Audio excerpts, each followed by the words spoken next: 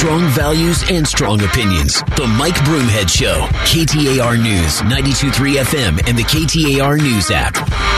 All right, keep it locked here to KTAR News. Download that KTAR News app. When these stories break, you get notified on your device. You can listen live. We are expecting a national press conference at any moment regarding the shooting in Nashville that has apparently killed 3 children.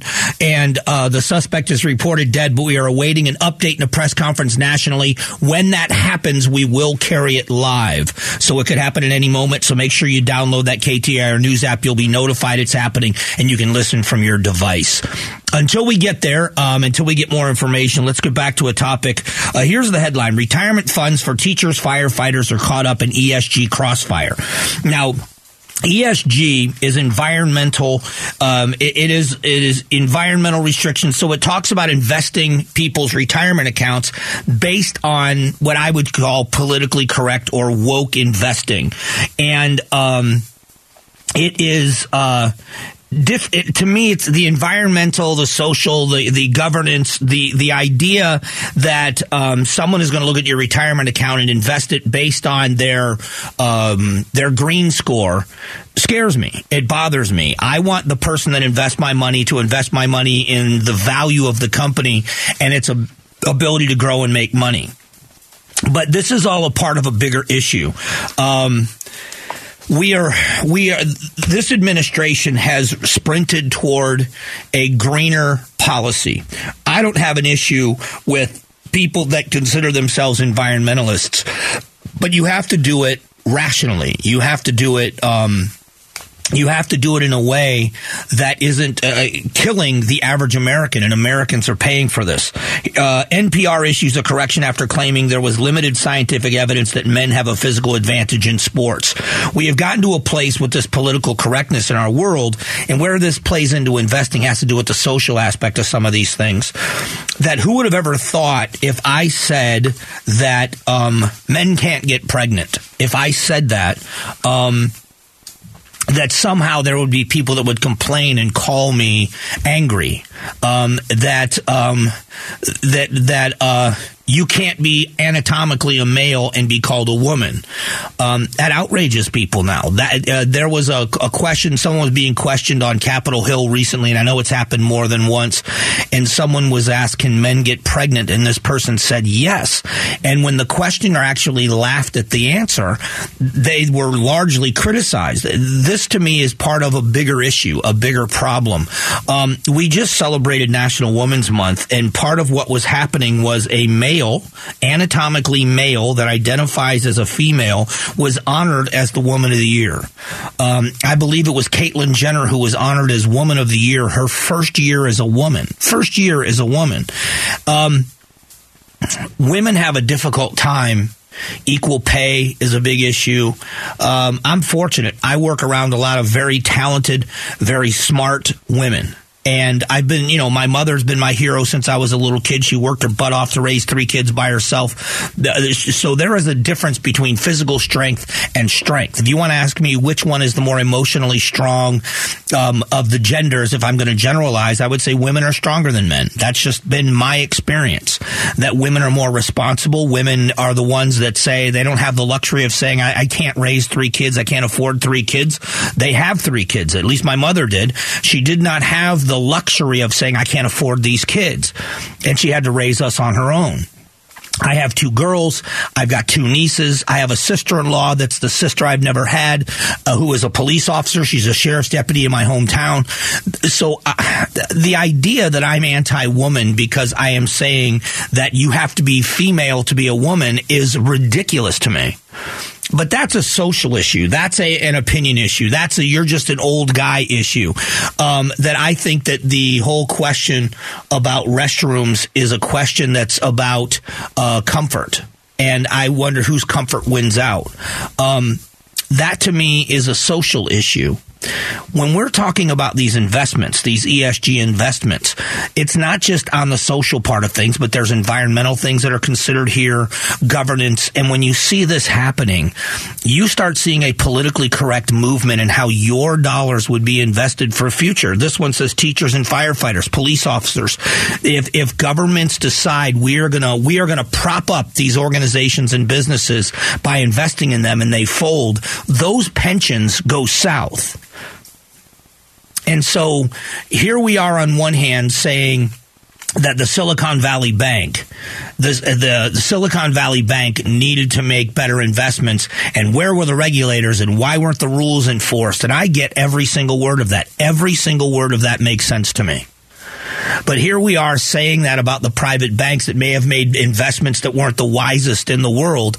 And we've got government entities, including the federal government and our president, that wants to do the exact same thing by mandate with the federal government, with federal pensions. State governments want to do it. It's a scary proposition. You have every right to believe and live the life you want. I'm not making fun of anyone. But we are now talking about the investment of tax dollars, in many cases, into the pensions of public servants. We're on the hook for that as taxpayers, and their futures, their financial futures, the people that work in these industries. You know, the one thing that a teacher or a cop or a firefighter looks back on and says, I didn't go out and make as much money as I could have. But what I did do was serve my time serving my community, and now I'm going to be cared for with a pension for the rest of my life and medical care and the other things that come with it. It's a trade-off that as citizens we think is a great trade-off, at least I do. We take care of the men and women that take care of us. You risk your life for your working life. Your family watches you go to work where you're running into danger while other people are running from it. And they wait, they stay up nights and wonder about that knock at the door and the possibility of being injured, or for firefighters getting cancer as part of your job, that when you get to retirement, you should be cared for. Now, if the governments are now investing that money in what would be considered to be suspect in a financial way because it's a politically correct thing to do, that scares the heck out of me. Absolutely scares the heck out of me. We are still awaiting the starting of that press conference that could be happening any minute. I apologize. We don't have an exact time for it, but we will be going to this Nashville press conference as soon as it happens. It will be an update of the school shooting at a Christian school in the Nashville area in which 3 students are confirmed dead. The shooter is also dead, but we are waiting for an updated report. Coming up in just a moment, we're going to talk about schools and chronic absenteeism unless this press conference begins, which we will go to as soon as it happens. It's all coming up here in just a couple of moments. Strong values and strong opinions. The Mike Broomhead Show. KTAR News, 92.3 FM, and the KTAR News app. All right, as we are tossing over right now, let's go to the press conference in Nashville. About the fire department's actions in regard to this morning's call. This is going to be a brief update as to what has occurred. There will be more from this spot later in the morning with Chief John Drake and others. At 10:13 this morning, the police department received a call of an active shooter inside Covenant School, Covenant Presbyterian Church. The police department response was swift. Officers entered the first story of the school, began clearing it. They heard shots coming from the second level. They immediately went to the gunfire. When the officers got to the second level, they saw a shooter, a female, who was firing. The officers engaged her. She was fatally shot by responding police officers. There was a 5-member team who was on the second floor at that time. 2 individuals from that 5-member team opened fire on the shooter. We know at this point that this shooter is a female. She appears to be in her teens, although her identification has not been confirmed at this juncture. We know that she was armed with at least 2 assault-type rifles and a handgun. We are efforting now to identify her. She entered the school through a side entrance and traversed her way from the first floor to the second floor, firing multiple shots. We now know that there are 3 students who were fatally wounded, as well as 3 adults inside the school. We are working to identify those victims. Including the shooter, a total of 7 persons were killed as a result of this morning's incident at the school. By 10:27, the shooter was deceased. The officers had engaged the shooter by 10:27, and she was deceased. Again, I said the first call came in at 10:13 this morning. We'll have more details to give you later in the morning. Chief Drake will be here in a bit. Now, Kendra Loney from Nashville Fire. Fire department crews are dispatched for active shooter incidents as well, for medical support, but also for an RTF response, which is a rescue task force response to go in alongside of MNPD response. Our crews were right there on the scene to provide medical aid to any survivors, but also be there for victims so that we could try life-saving efforts in this case. So we went in as soon as it was safe for our responders to do so to try to provide life-saving efforts for those that were impacted by this incident and this tragedy. Our crews were able to be on scene to pull out those that had viable signs of life, those that were still showing the option to be saved, and we did make transport of 3 individuals and 3 children, and then 2 adults that were taken from the scene. Our crews then set up a reunification unit. That reunification unit is at 2100 Woodmont Boulevard. That's where parents can go to be reunited with their children. All of the remaining students were able to be escorted out of the building with faculty and staff.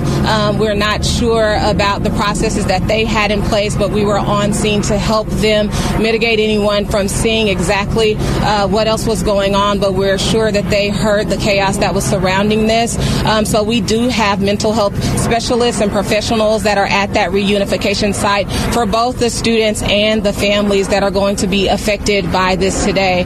Our OEM units were able to provide buses to make transport from the Covenant School to the reunification site. We had one bus that carried 74 students and faculty staff members to the reunification site, and an additional bus that had 34 students on them. So all of those persons were carried. It was difficult for us to kind of identify who was just there as part of staff for the church versus who was there for the school, because it's all housed in one building. But at this time, we were able to get that number of persons transported out of the building and into that reunification site. So that is where parents can go to be reunited with their students. There is a hotline being set up for parents to call, but right now that is where they should go, 2100 Woodmont Boulevard, which is Woodmont Baptist Church.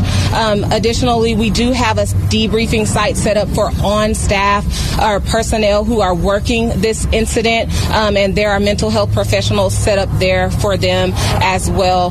There was one police officer that was injured with a hand injury as a result of making an attack on this incident. But other than that, there have been no additional injuries to first responders or personnel responding to this. And as Don mentioned earlier, we will have further updates coming later on in the afternoon.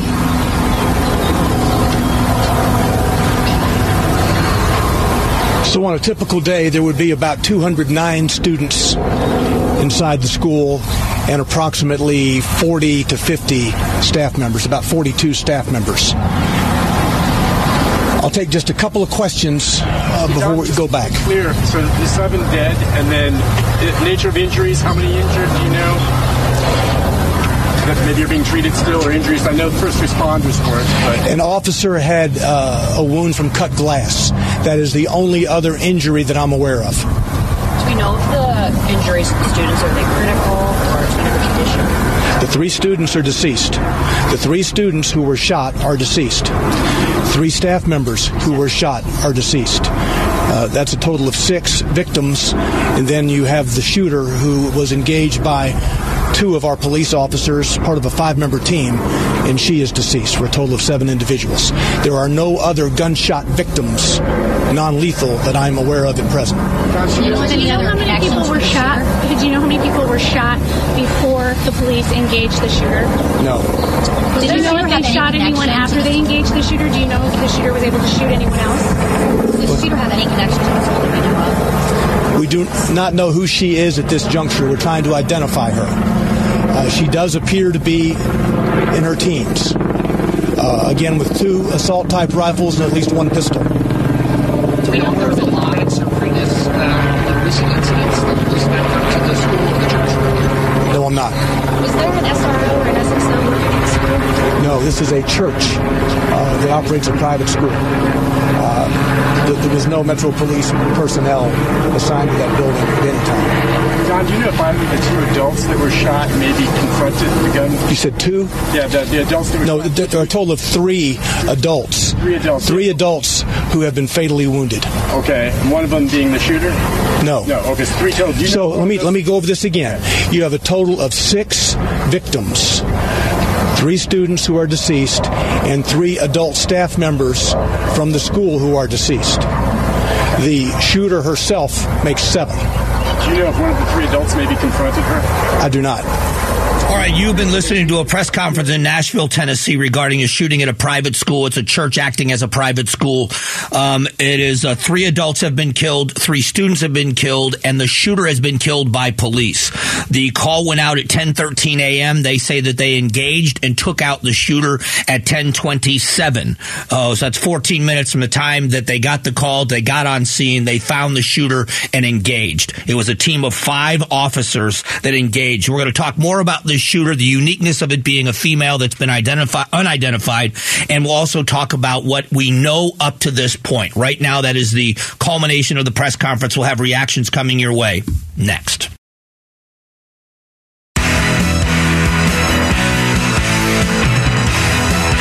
Strong values and strong opinions. The Mike Broomhead Show. KTAR News, 92.3 FM, and the KTAR News app. Oh, what a difficult day. It brings back memories for me for Sandy Hook. And when we got notification at that time, I was doing afternoons, and notification in the morning that there was a shooting at an elementary school.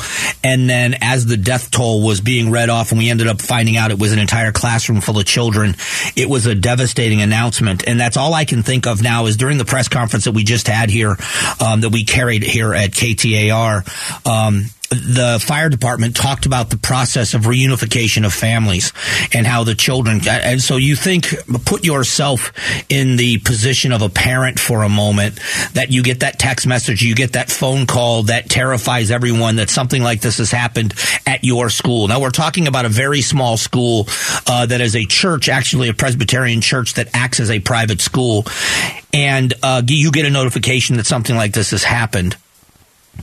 And then you are one of 3 parents, by the way, because there were 3 children that were killed in this.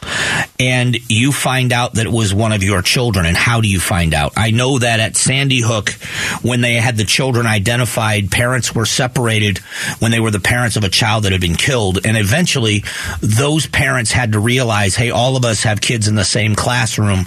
And they had to know that they were just waiting for the inevitable. So the call went out at 10:13 a.m. This is according to Nashville PD. The call went out at 10:13, and at 10:27, they say that they took out the suspect. It was a 5-member team of the Nashville Police Department that entered the ground floor of the school. They heard shooting on the second floor. They made their way to the second floor. It was a female shooter, which is odd in these situations, but it was a female shooter who appeared to be a teenager. They don't have her identified, but they say she appeared to be very young. Now, they don't know what her exact age is, but it appeared to be a teenager that had 2 rifles and a handgun. They took out, they neutralized, they shot and killed the shooter in this. We have 3 kids and 3 adults are dead as victims. That's 6 victims that are dead. And if you include the shooter, that makes 7 people killed. That's what we know so far about what's happened in Nashville. They're awaiting identification of the shooter. And from that identification, maybe they can find out some kind of motive. That's all going to be for down the road. Another question here for me, and I think we'll get into into this maybe in the next coming 24 hours or so. I'm going to reach out to my friends, as I always do, my friends the Hoopers, to talk about this, because my friend Steve Hooper is with the FBI, or was with the FBI for over 30 years, and they have a company. Him and his wife have formed a company to advise small schools, school districts, and corporations on these kind of security issues. And part of it is making a plan, and also people owning threats. We don't know if this person had any affiliation with this school whatsoever yet. We don't know what connection the shooter might have with the school. Could this be a random thing? But how does somebody with 2 rifles and a handgun get into this property? I'm not laying blame of the people at the church, not at all. But the question remains, do you have a choke point of entry? What do you do for security? What do you do to make sure that you're doing everything you can? There are some things that are unpreventable. We understand that. But what's being done for the highest level of security that you can have? And that's going to be the first question for me, will be motive. We find out more about this shooter. If it is, let's say it is in fact someone that is a teenager, what could motivate somebody that young to have that much hate in their heart? If you remember, much like Sandy Hook, it was a young man who wasn't supposed to have those guns anyway. He stole his mother's firearms, actually murdered his mother and took his mother's firearms, and went to Sandy Hook Elementary and committed that shooting. But this was someone that was violently mentally ill. Parents knew it, family knew it, everybody knew it that was involved with this young man, but nobody could have known that he was going to do that and then take his own life. We don't know anything about this shooter as of yet, but more information will be coming soon. So again, if you're just joining us, it was a Christian school, the Presbyterian Church acting as a private school in Nashville. Call went out at 10:13 a.m. local time. This would be time in Nashville. And at 10:27, they say they engaged and then shot and killed the shooter. 3 students have been killed. Now, this is a school that's preschool through 6th grade. So 3 very young children were killed. 3 adults. We don't know if they were teachers or who they were. 3 adults were also killed, and the 7th person killed was the shooter herself. That is the uniqueness of this, or I would say the anomaly in this, is it's a young woman that was the shooter. They said she appeared to be a teenager. She has not been identified. They don't know what her connection to the school is. She had 2 rifles and a handgun. How you get those on a campus, I have no clue. And it was a 5-member team from the Nashville PD. So a couple of things. Just kind of points of observation. One is law enforcement, like the military, learns from the actions of other people. They do an excellent job of doing that. Unfortunately, we know what happened in Texas. We know what happened in South Florida at Marjorie Stoneman Douglas High School, where law enforcement failed to engage, and the tragedy that followed their lack of engagement. It seems in this case as if the Nashville PD did what we know would happen, and other PDs have done the same thing. We've had Phoenix PD speak out on this, and so I think that this is a learning lesson that agencies understand, because it changed. It was because of these shootings that this policy had changed, going back to the Virginia Tech shooting years and years ago, where the old way of policing was when you have a live or a situation like this, you set up a perimeter so that person cannot escape, and you wait for SWAT or SAU, whatever you want to call it, and backup to get there, and then you form a plan and you take care of business. But in the Virginia Tech case, what you were hearing was police chatter on the radios as they were setting up this perimeter. And in the background, you could hear the gunfire from the shooter as they were just indiscriminately and without any resistance shooting and killing people. So the policies of law enforcement have changed. It is no longer about officer safety in an active shooter situation. Now in an active shooter situation, it is neutralize the threat. And it is there. You risk your life. There is no holding back. There is no waiting for backup. When you're on scene, take your firepower with you and engage. And it looks as if, in this case, a 5-man team from the Nashville PD entered that building and took care of business. And I don't want to be callous, but you have a shooter that's taking out children and adults at a Presbyterian school, and the police did what they had to do, and it looks like they did that fairly quickly in the time frame. If the call goes out at 10:13 and 14 minutes later the suspect is dead, you've got to allow for response time to get on scene, then to get in that formation of a 5-person team, then to locate that suspect as they went into the ground floor and heard shooting on the second floor, to make their way up to the second floor and take out the shooter. That is a pretty quick response. And so kudos, at least preliminarily, to the Nashville PD. So that's what we know so far. Just a reminder to download that KTAR News app, because as information comes in on a horrible story like this, but news across the country, locally and across the world, you'll get updated live on your device, and it's just a way for you to stay informed. And unfortunately today, big news story, but a sad, sad news day. Coming up in a moment, I've got some observations about the United States Senate that I share with a name you're going to recognize. We'll do this coming up here in just a moment.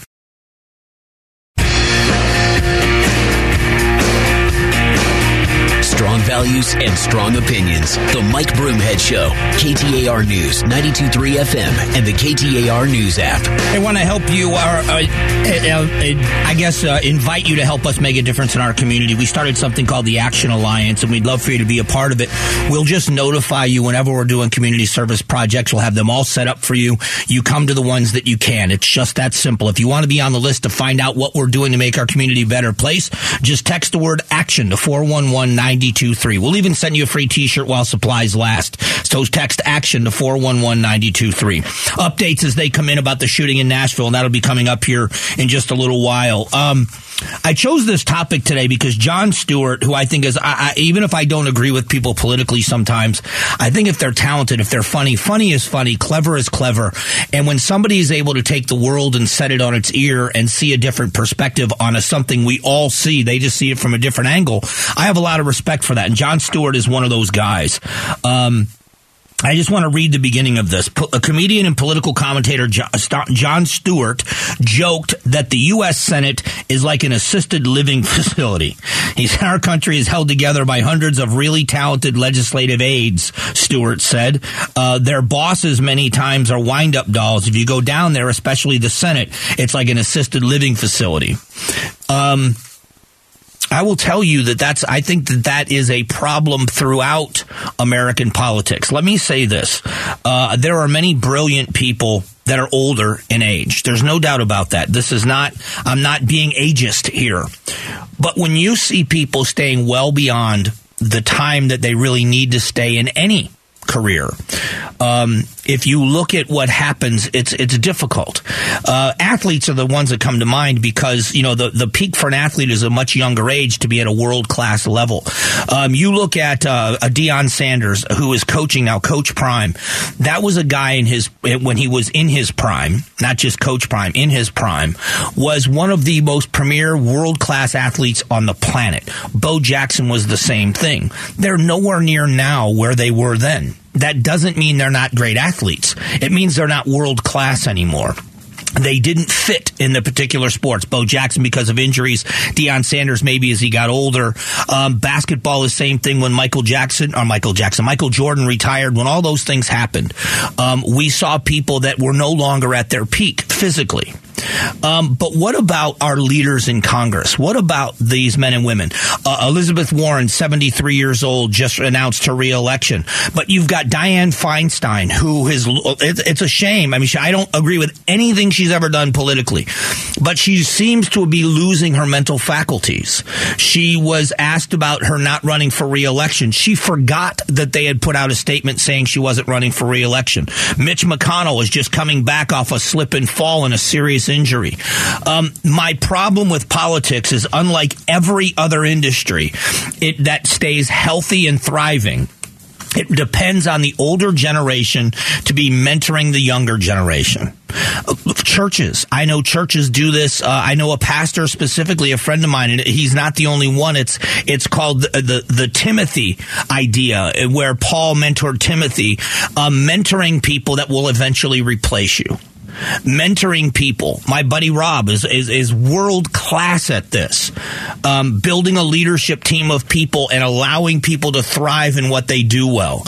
And it keeps the church healthy with a new generation taking over in leadership when the time comes.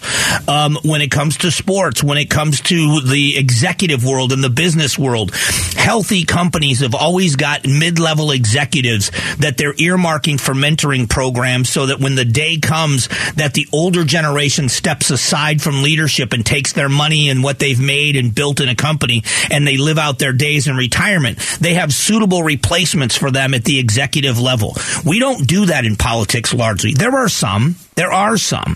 But you look at all the new name people that are jumping in all the time across the country in politics that have never done anything whatsoever when it comes to this world. Now, that doesn't mean you have to be a career politician, but what it does mean is you should be mentoring young people.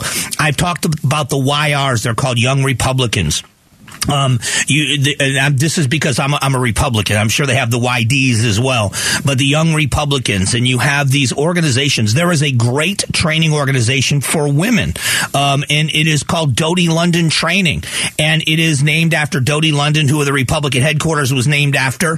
The Doty London Training is for any woman out there that wants to learn about politics. It is a phenomenal training program right here in Arizona. You can learn everything from working on a campaign to running for an office, whatever it is you want to know, but they're training new people and trying to get them interested and bring them in. So they exist, but we see more and more often you have people that have been around for so long, for so many decades, and then they just become where they're not at their peak anymore. But worse than that, who are they training up?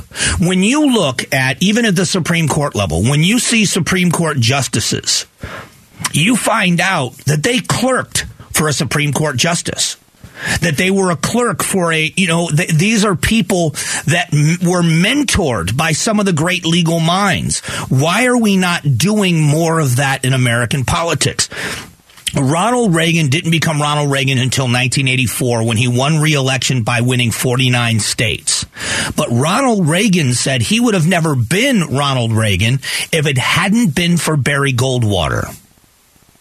So who is it? Who is going to be the next political leader in our country that says we have got to mentor the next generation? I'm not going to be around forever. I want to make sure that I'm leaving something behind to the next generation of leadership that someday will say, I wouldn't be me if it wasn't for this person.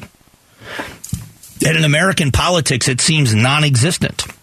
In American politics, it seems like once you get in that office, you do whatever you have to do to hang on to that office until you die in that office.